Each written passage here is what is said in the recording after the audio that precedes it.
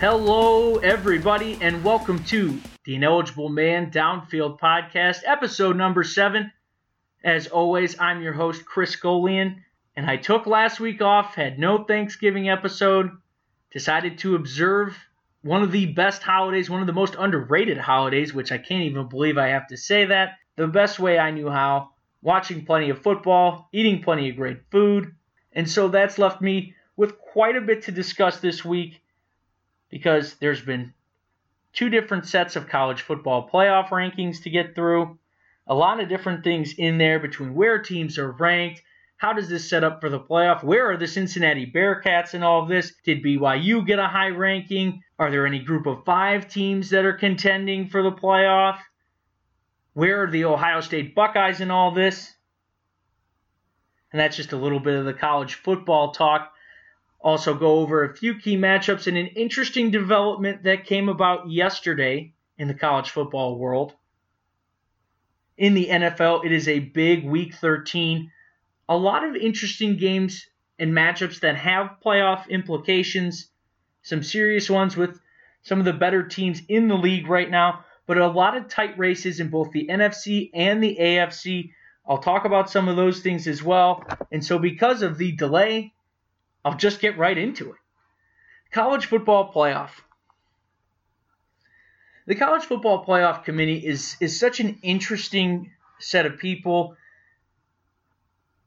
The most fascinating and the most frustrating part of this whole process is they are constantly shifting what qualifications make a playoff team or do not make a playoff team.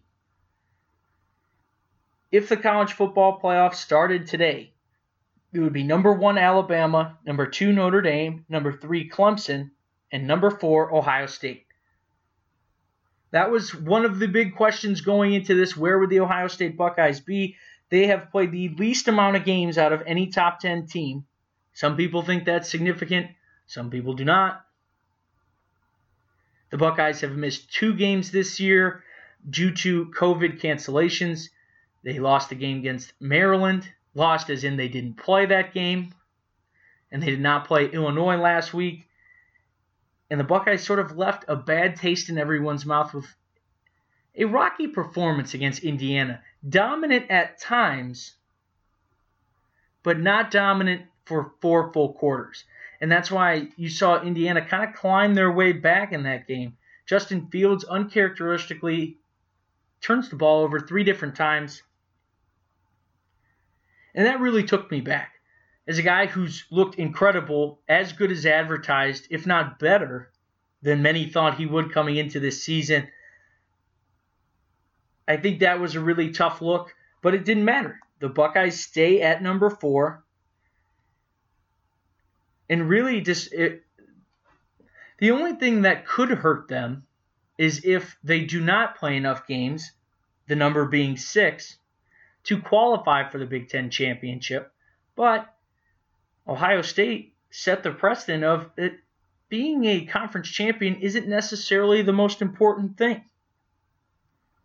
Considering there isn't another Big Ten team in the top 10, it's not as if they're going to get leapfrogged by, at that time it was the Big Ten champion was Penn State. So it's pretty likely, unless a lot of crazy things happen, that the Buckeyes are going to end up in the playoffs. Barring a last-minute change in the rankings, and one of the College Football Playoff Committee officials being interviewed after the rankings came out on Tuesday was even talking about that Ohio State and Texas A&M were pretty close to them at that 4 spot.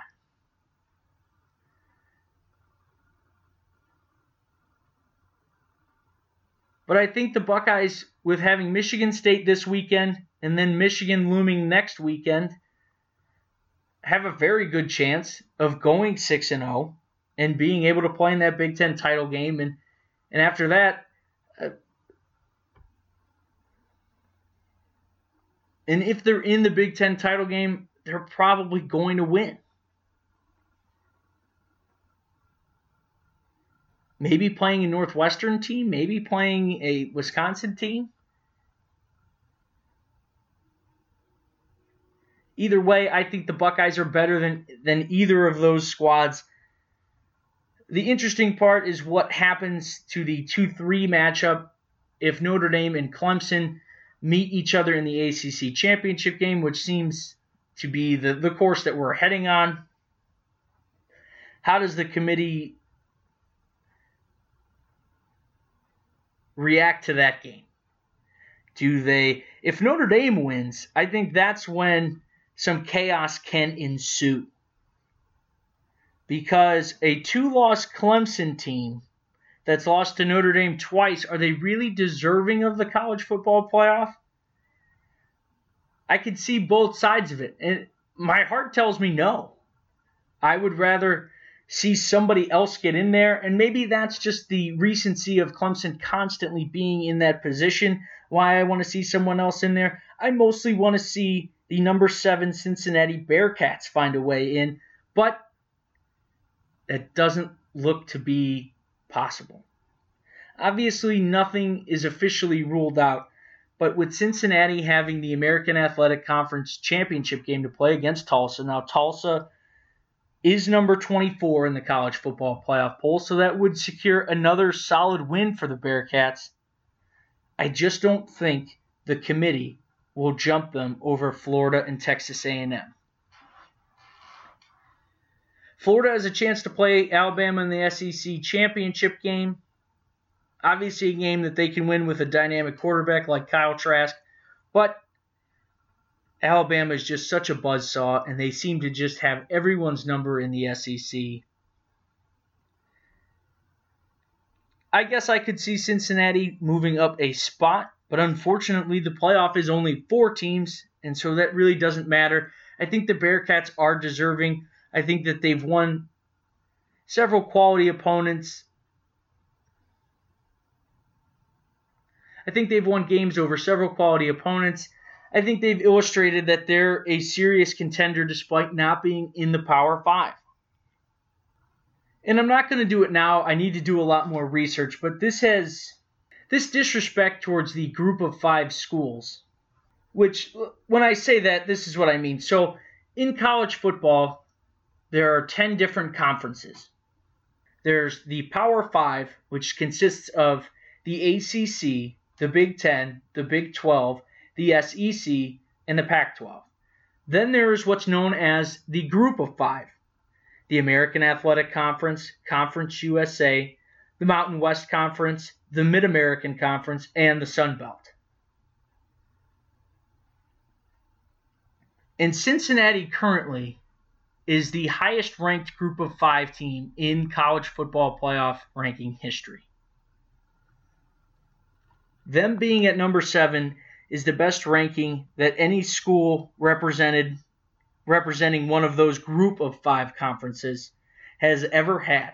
And considering that the college football playoff has been around since 2014, it's a little alarming. I want to do some more research on it, and it's something I'll maybe work towards as the football season winds down to discuss. But my initial thought is, if Cincinnati wins the American Athletic Conference, and they still can't, undefeated, keep in mind, they'd be 9-0 at that point, is it even worth those Group of 5 schools to participate in the college football playoff?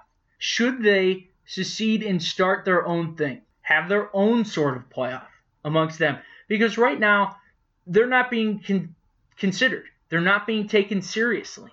And ultimately, their schedules and the teams that they have to play are being held against them. And I can't really understand why. You could talk to me about quality of opponents, and I'll hear you out on that. But even when they have dominant wins against these teams, it's still not enough to qualify them to be a contender for the national championship. And I put out a graph today on Twitter at the show account I Am Downfield that explains the revenue of these schools. And, well, quite frankly, between conference championships and television media rights deals and playoff money, those schools aren't getting that much. Their budgets are not contingent on that. So they don't necessarily, to me, need to be in the college football playoff. They're not. They're not actually in it. They're in it in spirit. And I don't think that's going to change. And short of a team moving to a Power 5 conference, it won't change. But as I said, that's something that I'm going to do some more homework on, and I'm going to come back with a more comprehensive idea and plan about how that could be executed, if it's even beneficial, or if I'm just a guy who's holding a grudge because I wanted to see Cincinnati get into the playoff, and I don't see that as a possibility. I think too many things have to happen. I alluded to it a bit earlier, but sometimes the College Football Playoff Committee is very frustrating, and where I have a problem with the top 10 here is that Georgia, with 2 losses, moved up a spot from number 9 last week to number 8, and they're in the top 10. They're above Iowa State, who is up 4 spots to the number 9 spot in this latest poll. And I don't see how Georgia is a top 10 team. In those 2 losses, they looked horrendous. They were not good.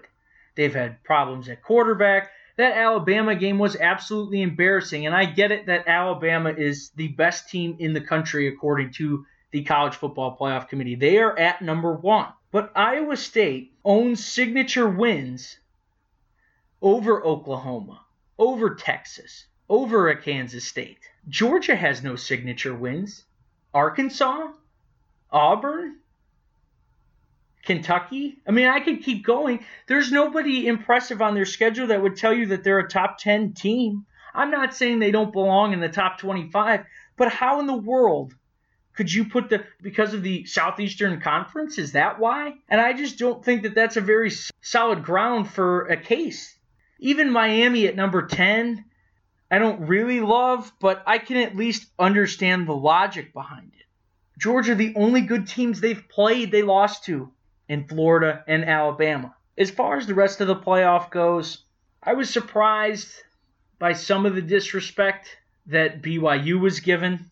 I felt that they were a better team than where they're ranked currently. BYU comes in at number 13. They came in initially at the number 14 spot. I thought that was a really low ranking for a team that's 9-0. I understand they're an independent and that their quality of wins are not the greatest. I had a feeling that this would happen, but I still feel like they're a little bit better than that tweener in the teens ranking. To give you some perspective, Indiana's at number 12, Northwestern is at number 14, Oklahoma State 15, Wisconsin 16. I think that they have a better team. I think they belong in the top 10. I don't think Georgia belongs in the top 10. I think Georgia would be very good at that number 13 spot. I think you move everybody up. You move Iowa State to 8, Miami to 9, and you put BYU at 10. Acknowledging the fact that they've been a successful team and they've looked really great in all of their games. Again, Zach Wilson has performed unbelievably this season. You don't have to put them in the playoff. I understand that their quality of opponent is less than stellar. And I don't hate the committee. I know I'm getting a little fired up here, but sometimes I don't know what the committee and what the college football pundits want these teams to do. BYU is an independent.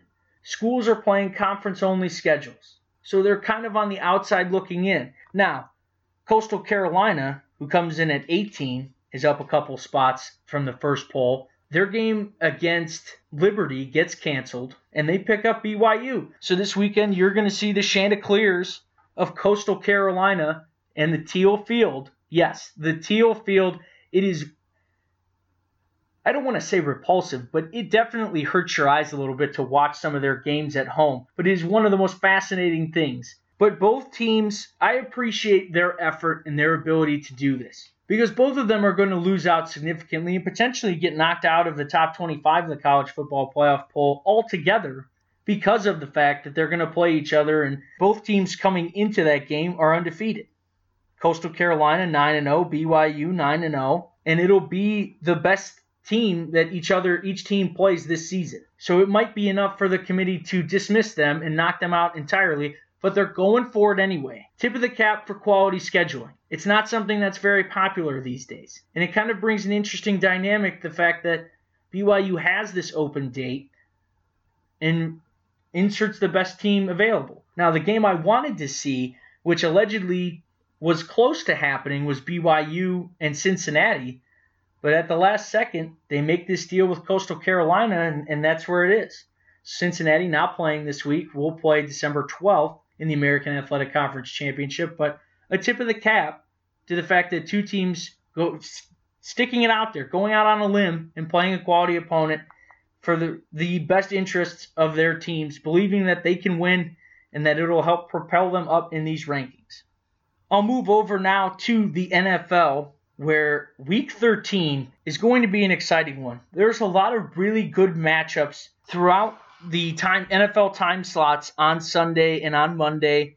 2 Monday night games this week as they move the Steelers and Washington football team game to Monday night. But where I want to start is the Titans and Browns. I think this is going to be a really great game. Both teams coming in 8-3.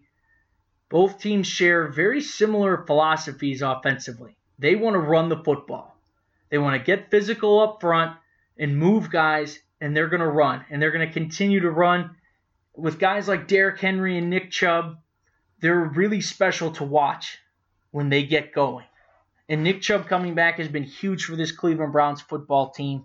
The Tennessee Titans coming off a huge win over the Indianapolis Colts. Very dominant win. Derrick Henry showed up and showed out in that game. Ryan Tannehill has been excellent this year. Many speculated that it might have been a mistake signing him to that extension. Could he repeat what he did last year? He wasn't even that involved. And some of those claims are true, but he's really taken a next step this season and added an element to their offense that's really helping them out because Derrick Henry started off pretty slow this season. He had some periods where he wasn't as dominant. Teams were able to shut them down, but they prevailed. They stayed in games and they won those games, and that's why they sit first place in the AFC South. The Cleveland Browns squeak out a win against the Jacksonville Jaguars in just a tough game with so many injuries to both teams in all reality. But the Cleveland Browns had Ronnie Harrison go down in that game. They're already extremely thin at the safety spot. Then they lose, obviously, him and become even thinner. They play that game without Myles Garrett. The defensive line has maintained pretty consistent pressure in 2 games without their leader in good old number 95. And I've been critical of Myles Garrett at times this season on social media, but he's definitely, I don't want to say he's come around. He was never performing badly. I just felt like at the earlier part in the season when they were only 6-7 games in and people were already crowning him Defensive Player of the Year, and at that point in time, 2 of the games that the Browns had played in, they lost, and they were against quality opponents, and he didn't really do anything in those games. His impact was very minimal. And I understand that offenses are scheming around him. He's the guy that you have to get. You'll let other guys make the play if that happens on you. But I just felt like there was more that he could do, and we've seen some of that as the weeks have gone on. I think in this game it's going to be important how the Cleveland Browns utilize him. Often this season they've been moving him around from either side of the defensive end spots. They've put him in the interior, which I think creates a mismatch that they're going to need. The Browns linebackers are not stellar, and Derrick Henry will make them pay for it. In the end, I think that game is going to come down to the wire. I think the Tennessee Titans do find a way to win. This Browns team is still very young, and they're talented, and so that's why I think it's going to be a 4-quarter fight. There's no doubt about that. Another game I'm looking forward to this weekend in the NFL, the Rams taking on the Arizona Cardinals. Now, the Rams are in the 5 spot. The Cardinals are securing the 7th spot right now in a very tight AFC, I guess, extended wild card division, you could call it. But the Rams need a big game out of Jared Goff. The Cardinals, Kyler Murray, they're saying the shoulder is no big deal. I'm not sure about that, especially when Aaron Donald and crew are coming to town. I don't like that. I think the Rams find a way in this one, but they've been very pesky all season long, and I just think that they find a way to do it. The defense is going to have a very big impact. Another game I'm looking forward to is Monday night matchup, the regular Monday night football game in the Bills and the 49ers. The 49ers, despite injuries at every level of the team, to injuries to backups, injuries to the backups, they're being willed by Nick Mullins, and while they're certainly not in the driver's seat at 5-6, they're still in the race for the playoffs. They're in the hunt, so to speak, on the bubble, however you want to say it, because the Bears are 5-6, the Vikings are 5-6. I mean, the Arizona Cardinals are only 6-5, and so their ability. Hats off to Kyle Shanahan. Maybe you think he gets too much credit. I think that he might not get enough. Being able to stay this competitive, losing Solomon Thomas, losing Nick Bosa, losing Jimmy Garoppolo, losing every running back. They didn't have Richard Sherman and Jason Verrett for parts of this season, and they're still in it. Still in it. The Buffalo Bills continue to impress. I think their defense might not be as staunchy as it has been in the past, but the offense has really picked things up. Stephon Diggs has been a really good add to this team. The Bills are in the 4th spot in the AFC playoff race. They're right now in front in the AFC East division. Other things I'm looking forward to this weekend in the NFL. I'm curious to see what Taysom Hill looks like against the Falcons. He's had a couple of rough games.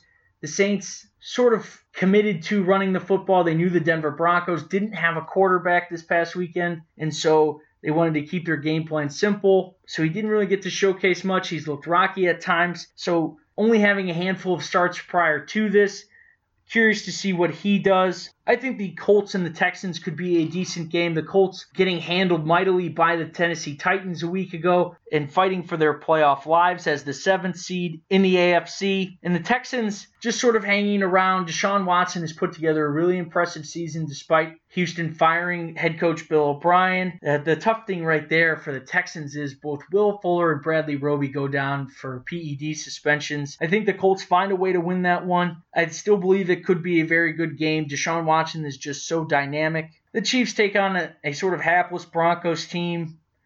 The Packers continue to be dominant. They take on the Eagles this week, who are just struggling. Carson Wentz, I don't know what's up with him, but he does not look like the same quarterback of a few years ago. I don't know if the constant adjustment and losing assistant coaches, John DeFilippo at quarterback coach, obviously Frank Reich was a part of that Super Bowl run that I know Wentz got hurt, but he was still an important assistant in his formative years as a quarterback. Pittsburgh Steelers take on the Washington football team. Obviously, as a Steelers fan, I'm interested in that game, but I'm more interested to see how the Steelers come out and play because despite all the craziness that was the delayed Thanksgiving game between them and the Baltimore Ravens, the Steelers looked very sloppy. Mike Tomlin called it a JV performance, and I don't really think he's that far off there. They did not look very sharp offensively.